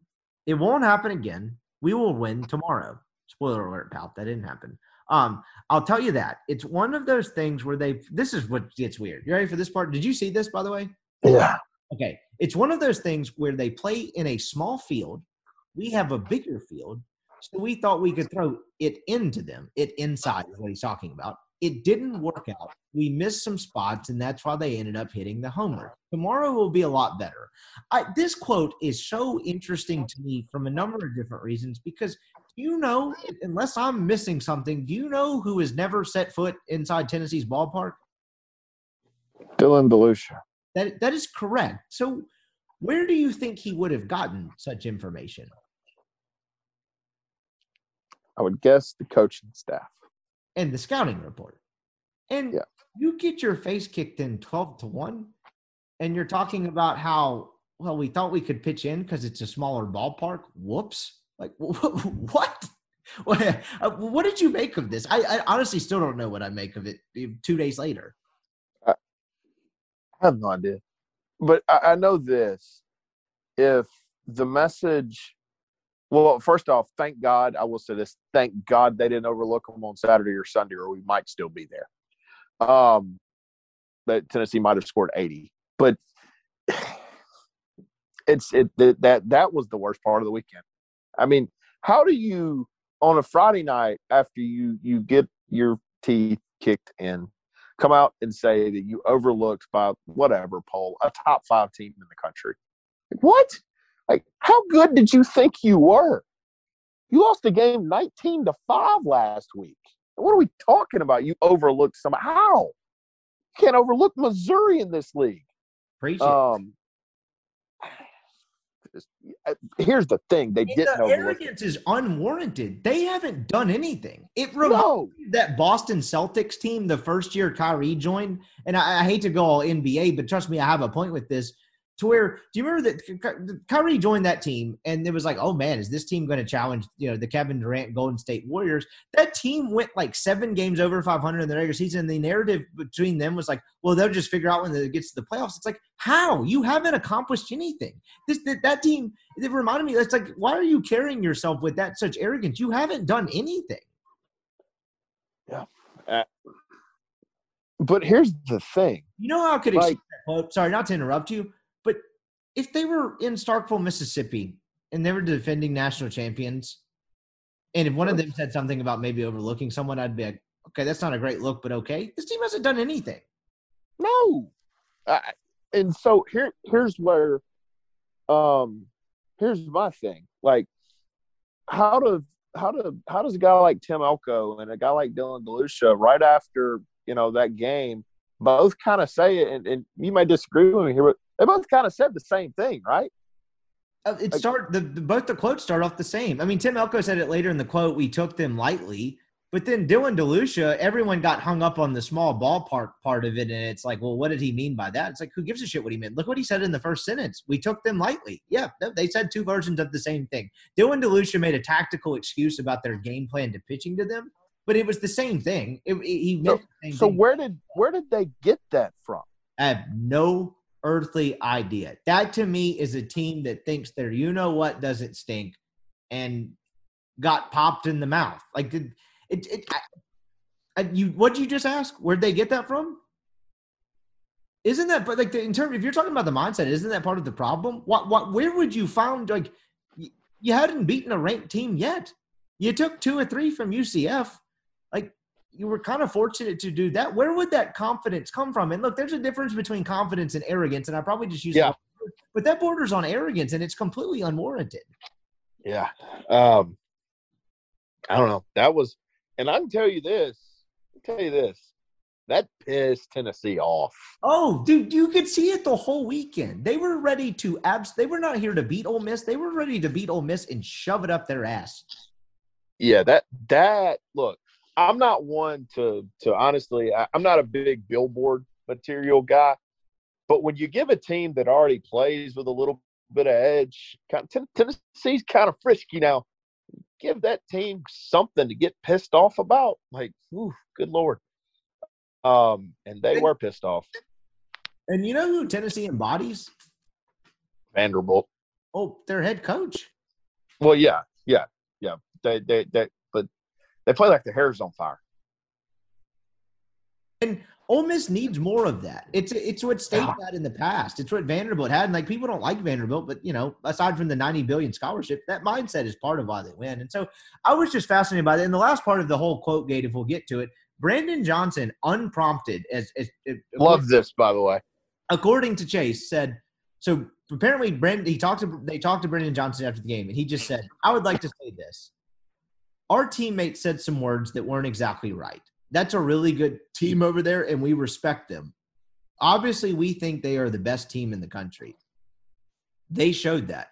We have all the respect in the world for them, and we never took them lightly or anything like that. So to kind of bring this entire conversation to, I would say, an apex or a finishing point, that I enjoyed that part of it. I thought that was important. I think the fact that a guy like that, and look, I would say this particularly means something if you've sat in let's say a college media scrum where those guys are trained to say nothing and to basically just not trip over themselves. For him to kind of take the mic in that setting, the proverbial mic, and say, hey, I'd just like to get something out there, I think that matters. What do you think?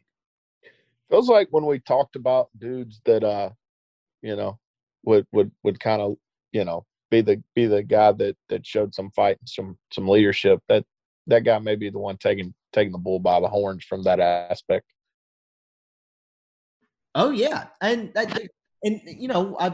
feel like we're overanalyzing it some, but I think that's important. And to use a stupid example, remember when we got asked the bar fight question last week, which we should both obviously probably retire from podcasting for not alone.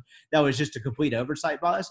But I kind of made the point of, like, Brandon Johnson kind of looks like a crazy MFer in the best way possible. You know what I mean? And I was like, that's like the guy that would probably crack the beer bottle over the side of the pool table and just be like, what's up? I'm here. Like, I will stab you. Much lesser degree, his body language with the way he pitches, and I've been gone from the program and I've never interviewed Brandon Johnson. I don't know what he's like from a controlled media setting or even what he sounds like, but the body language kind of matches what he said afterward, and I think that matters. And, you talk about a team that needs the Doug Nikhazy type to where they have an injection of confidence with the guy on the mound behind them. Doesn't that feel like that might start with Brandon Johnson becoming a member of the rotation? I think that would yeah, I think that would be a wise move. It's he feels like a guy that's kind of stepped up from a leadership standpoint. Look, I think that from a leadership standpoint, the guy that you obviously look at is 25, which from a statistical standpoint, frankly, had a decent weekend, but unfortunately, the two balls that he hit 600 feet were kind of irrelevant to winning or losing the game. But I don't know. And look, as someone that loves Tim Elko, he doesn't. And he may disagree with me here. He doesn't strike me as the guy that's like, rah fiery and will get in your face. When he kind of feels like that guy that kind of leads by example, which you need. Obviously, but you also need somebody that will crawl your ass when you need it too.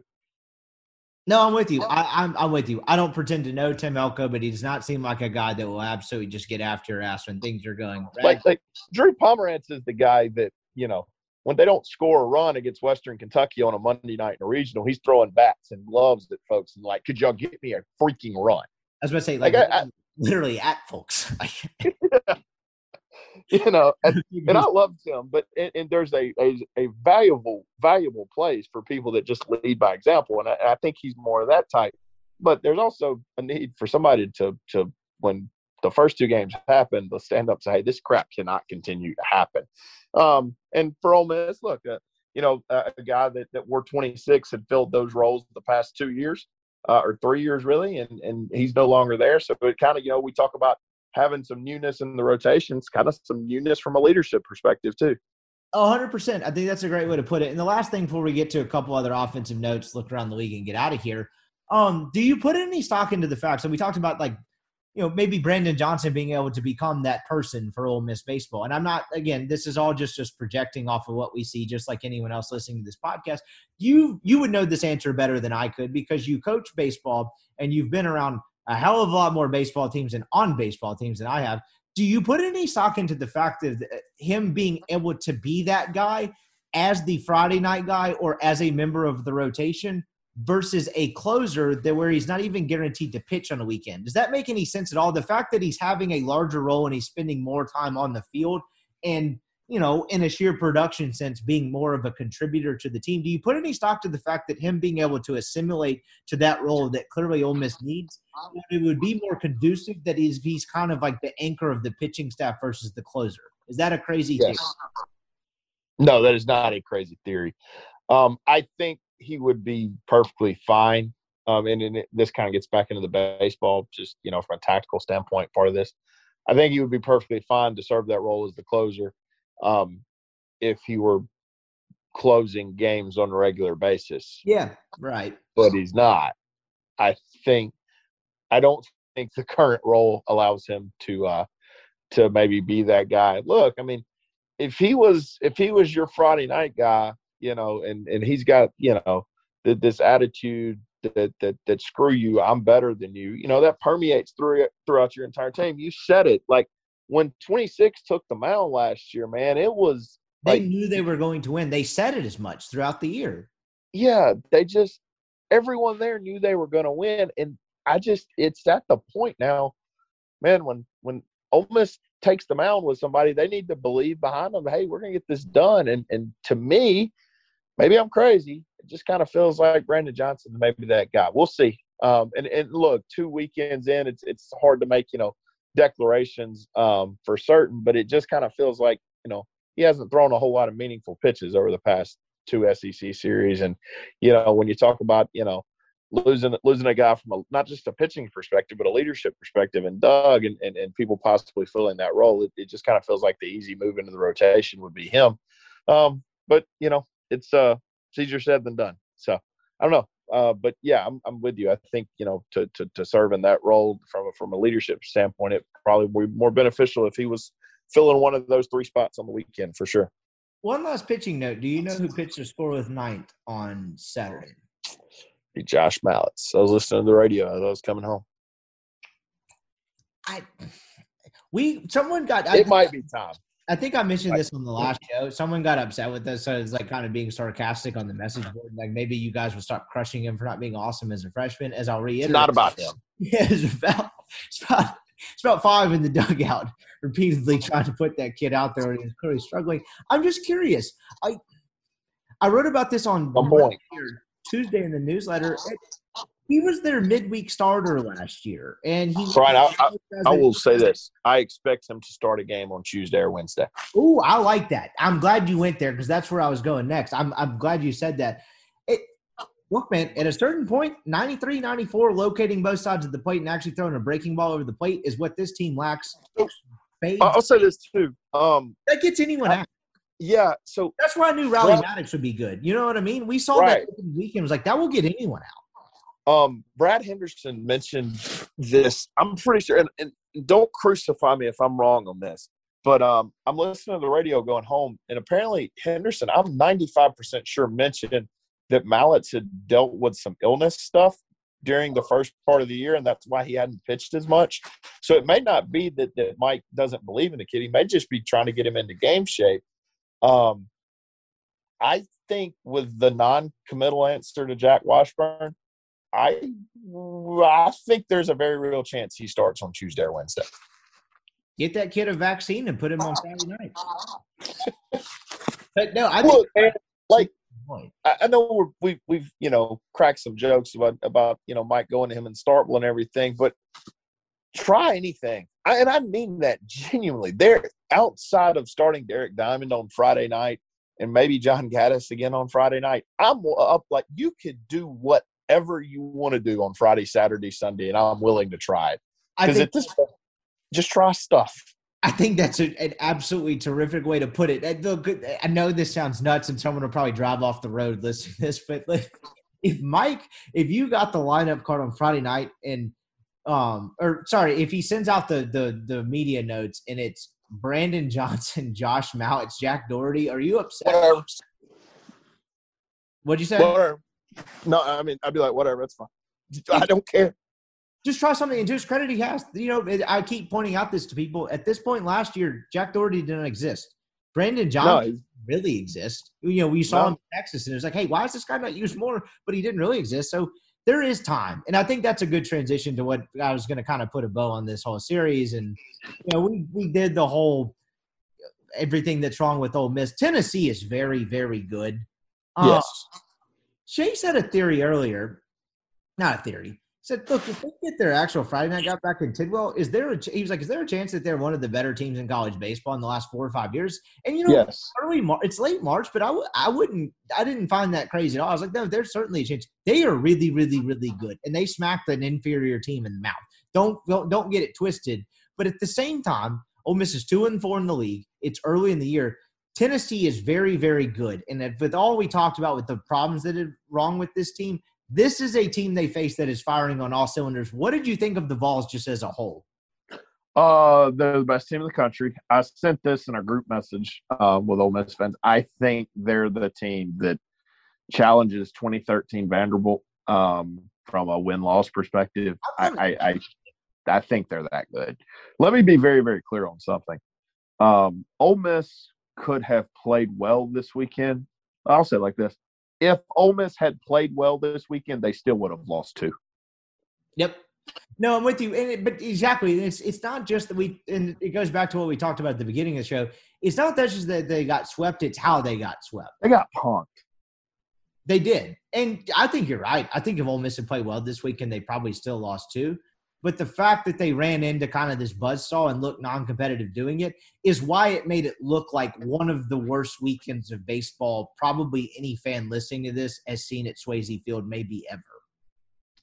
Yeah, it was rough, man. It was – and so we talk about, the Sunday game, right? Like, hey, they didn't bounce back. They didn't show any fight.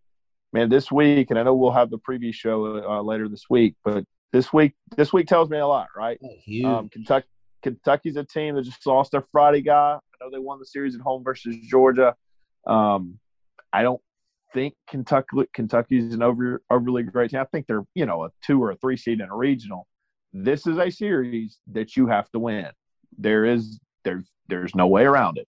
If you leave Kentucky with less than 2 wins, the panic button gets hit. It's not over at that point, but it's pretty freaking close, I would think. Let's just go through it. If you leave Kentucky with 1 win, you're coming to an Alabama team that was 4 pitches away from probably sweeping state, but lost the series. Is that fair? Yeah, I think they would win that series at home, 5-7, and then you're going to Carolina. Oh, what Carolina did this weekend? Yeah, they took 2 from Vanderbilt. You can't win at Kentucky. I don't really know how you're going to win at Carolina. Do you know what comes next after that? Yep. So that's 2 series losses in a row because they ain't beat State since Vietnam. State, and then at Arkansas. Who, buddy? You better win 2. And I think they will. I do. I think they will. I'm kind of with you. I think they will. But, man, you got to. It kind of feels like a must-win series in March because look, we talk about the soft East schedule that they have, and they do. I mean, from a Kentucky, Missouri, and somebody else, South Carolina perspective, I mean, it's not Florida, it's not Vanderbilt. And I think Georgia is probably better than those 3 teams. But like some of that gets muddied up when you get your tails swept at home. So, last night they can lose the series to Tennessee, but sweeping them is putting them in a very precarious position for it being so early in the year. And I thought you were dead on with that because here we sit. Yeah, it's look. I mean, you can negate it. You go sweep Kentucky and all's right with the world. Because I'll be honest, if you had offered me 5-4 through 9, I probably would have took it when I considered how good Tennessee was. Hey, you're gonna win 2 series and lose 1. We're talking about 2 road series and 1 home series. So you can negate this real quickly. But, anything outside of 2 next weekend, and man, it's just like you're not talking about hosting a regional at 3-6 in the SEC. So got to play better. I mean, that part's obvious, and you'll find out a lot about the character and some mental toughness stuff with this team. It's easy for me to sit there and say I didn't like there wasn't any fight on Sunday. But, you know, the good thing about baseball is 4 days later you're going to go play another SEC game. And if they play well there, I think they'll be well on their way to, you know, getting the metrics where they need to be. So it's – I don't know. This weekend was tough, but I do think this. I think the Ole Miss fans writing the season off, I will say I kind of think that one's a little early. Oh, absolutely. And I think that's where I was kind of trying to go next. Man, we are getting into midseason form. You're finishing thoughts here. So do you remember what happened to the Mississippi State Bulldogs last year, the second weekend of SEC play? I do. And I'll present you one more. They got swept at Arkansas. What about the 2016 Rebels that won a series at Tennessee, came home and got swept by Carolina, and then went to Starkville and lost the series and were 3-6? Leaving Starkville, Mississippi? I believe you're correct on that. I actually have this pulled up to double check. They go and back into series. They get back into series at Tennessee. They get swept by South Carolina. So they are 3-6. Yeah, you're correct on that. Yeah. So and I believe that team turned out okay from a regular season standpoint. Well, do you know what they did the next week? Who did they play? And I can tell you. Arkansas. They swept Arkansas because Arkansas was terrible that year. Yes, they did. And to be their credit, Arkansas turned out bad, but the Mighty Razorbacks were ranked number 20 in the country when they came in that year. Yeah. Ole Miss kicked the crap out of them that weekend, if I'm not mistaken. They did. And they had 3 sweeps that year is what propelled them. They swept Auburn, they swept Kentucky, and they swept Arkansas. What got them to 18-12. But you're right. Like, there is time to figure this out. And that's the other part of it, of, like, I guess kind of bringing all this to a close before we look around the SEC is like, yes, is it bad? Yes, this weekend was very bad, but there is still a lot of time. And I think when you have an offense that we think will hit, again, I'm not necessarily worried about the offense yet. It was a bad weekend all around. They just had a bad non-competitive weekend. I guess you could say it happens. Maybe the contrarian would say, no, it's not. They're not that good of an offense. But I think they will hit at a level that will allow them to have a chance to win games, even just average pitching. They have opportunities and time to figure this out because they're not even bad in the bullpen, which is what we hit on earlier. If they can find I hate to put an over-under on it, and this is going to sound weird, a starter and a half plus Diamond? Yeah. Probably. Well, they really think one constant and then go from there. So I think this. I think if you can find the Friday night guy, you'll be okay. Because I think if you can find the dude that goes out there on Friday night, gives you a shot, I think they have enough in the rotation to be okay on Saturday and Sunday, regardless of what human being it is. And how is that anyone other than Brandon Johnson at this point? I don't know. I mean, unless there's one other option that comes to mind. Brandon Johnson. I'm curious to get your answer on this. Do what now? Most likely Friday candidate, Johnson removed. Riley Maddox. I think I'm with you. And yeah, why did you answer that way? Because I don't see anybody else from a stuff perspective ready to fill that role. Which is a hell of a place to be. No, I'm honestly, I'm right there with you. I think their best chance is Maddox and Johnson. You get Doherty on Saturday and then Diamond on Sunday, right? I mean, look, yes, Saturday sucked, but they could win series with Jack Doherty. Yes, Saturday, easy. Yeah. And not everybody's going to be Tennessee, man.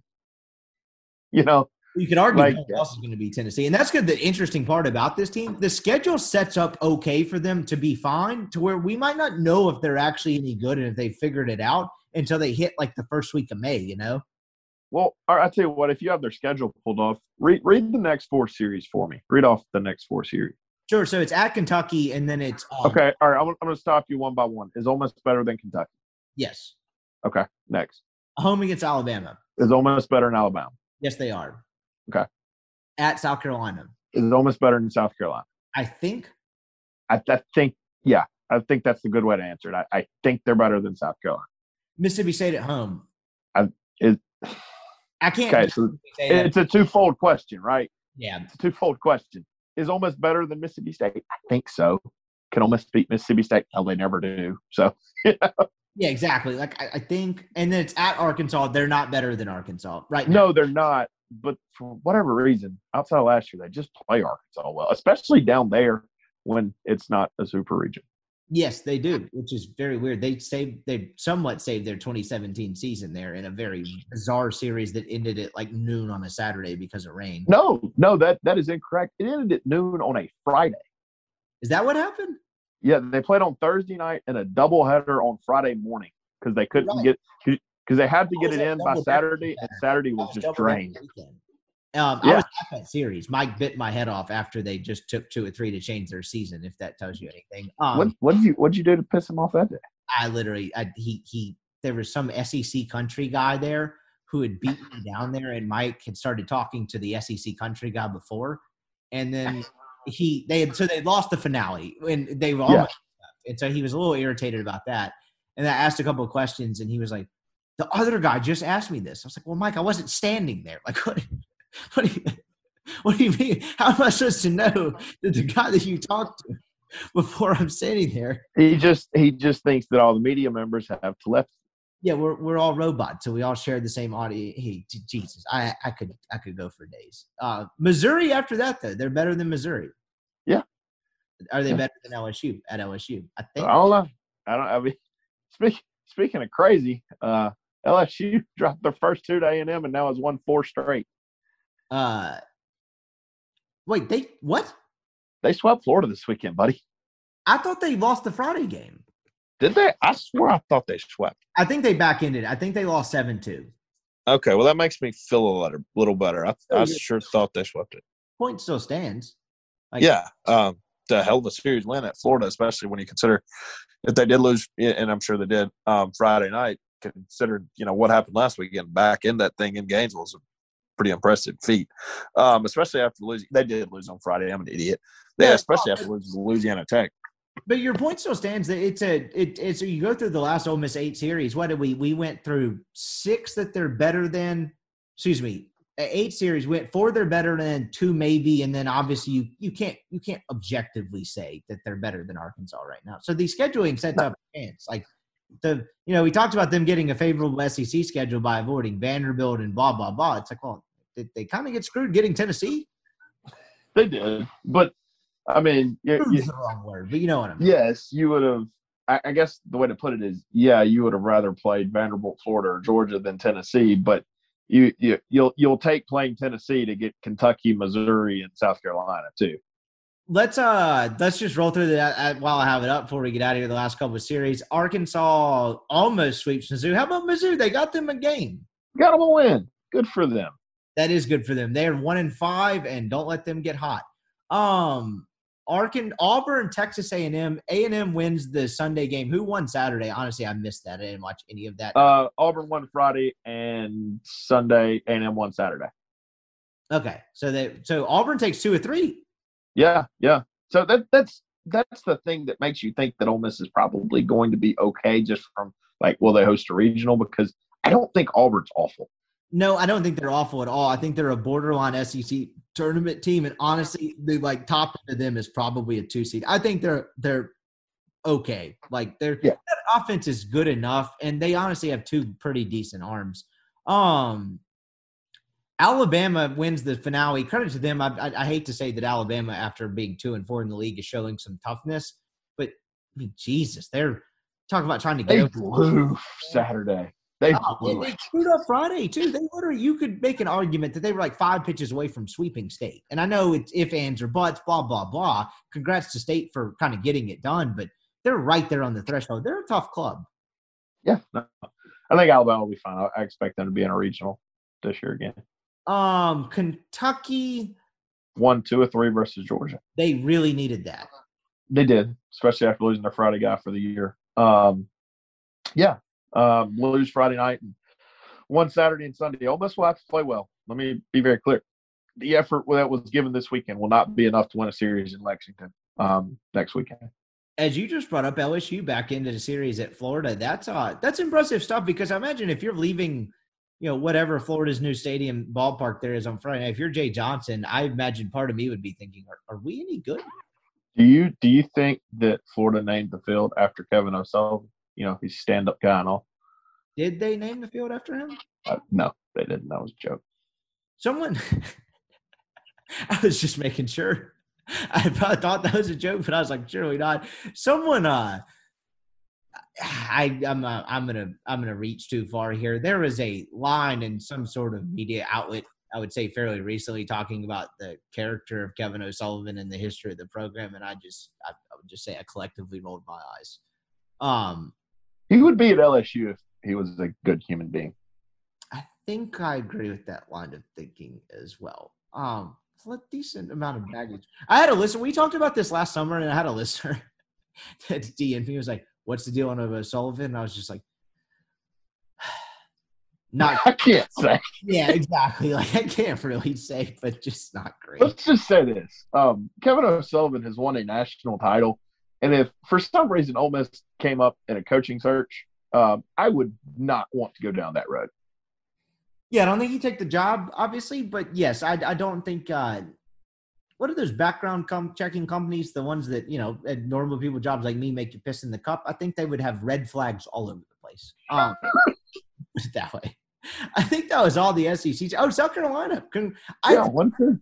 And so, dude, that's another aspect of this as we close the pod here. Do you know what happened in South Carolina last weekend? They got swept by Tennessee. Blitzkrieg by Tennessee, and they took 3 at home from Kentucky. I think, again, bad series, bad weekend. People don't want to hear this. Tennessee's really good. They are. They made Ole Miss's bad performance look worse than what it was. Absolutely. And look, it's a long season. Things change. You get an injury or two to that lineup, or God forbid they get one more injury on the rotation, because they didn't really have to get into their bullpen. Their bullpen wasn't taxed. Other rotation carried them. You could be talking about a different conversation, but as currently constructed right now, that's a really good team. So, yeah, not a ton of surprises around the SEC. Is there anything else we missed? Well, no, not from a baseball perspective. Duke and North Carolina in the Final Four. That'll be fun. It's a good weekend of basketball. Today, as we recorded this on a Sunday night, was a bad day of basketball. How about that? They never played in the NCAA tournament, and they're going to play in the Final Four in K's last year. Do you have an early lean on that? Because I kind of like the Tar Heels. Yeah, it kind of feels like, they didn't have any problem ruining his last home game. Might as well just ruin his career, right? Or ruin his last game of his career. It has cracked me up how just like – and I get that Twitter's not indicative of real life, but in terms of the social media feed, Duke – it was like, why is everyone anti-K? It's like, is this not the perfect ending for K? Duke has been the most hated college basketball program for years. Is this not just perfect that everyone's rooting against them? I just find it poetic. I don't. So I have a lot of friends that maybe hate like Coach K. I don't really have that. Like, I don't care. I'm not, like a Coach K homer, but I don't guess I really understand why everyone dislikes him. I guess maybe everyone just dislikes Duke.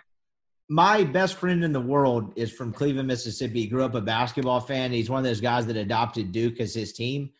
And that said, I love to poke fun at him. I'm not a Coach K hater by any stretch of the imagination.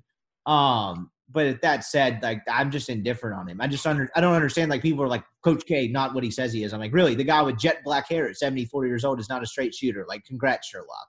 Like, must be nice to have not adopted Gonzaga, because I adopted them, and I just get my heart broke every year. It's fun. Yeah, that's a tough one. And is that window closing? Because that yes, kind of talent, yes, it's nuts. That can't happen every year, and they lucked. No, I mean they keep recruiting really, really well, but like at some point, look, I'm not. And so people are going to say like, well, you're wanting to fire Mark Few. No, I think that would be dumb and stupid. But like at some point, you do have to look like, what the hell happens in the tournament every year, my guy? Yeah, one of those I was listening to a Ringer podcast, and it was more NBA draft focused, but one of those guys that watches a lot of college basketball made the point. It's like, look, he's a good coach, but at some point you have to kick down the door when you're there. Like, it's Tom Izzo. There's no guarantee, and at least he got the one ring. There's no guarantee you're going to show up in 4 national title games. Like, you have to show up, like, you know what I mean? At a certain point, it's like you got to put the ring on your finger when you got the chance. Yep, and I'm not saying fire Mark Few, but it is a valid question. Like, why can he have the most talented team and never get it done? Absolutely. This has been College Basketball Corner. Colin Brister, I appreciate the time, as always, my friend. We will we'll be back at it before Kentucky, for better or for worse. All right. Sounds good, my man. All right, that is our show. I appreciate you making it to the end and making us a part of your day and beginning of your week. We'll be back at it on Wednesday, probably with some spring football stuff, series preview later in the week as Ole Miss heads to Kentucky and all that good stuff going on, as it is a busy time in the sports calendar for sure. So we'll be back at it on Wednesday. I appreciate you guys listening as always, and we will catch you here again in a couple of days.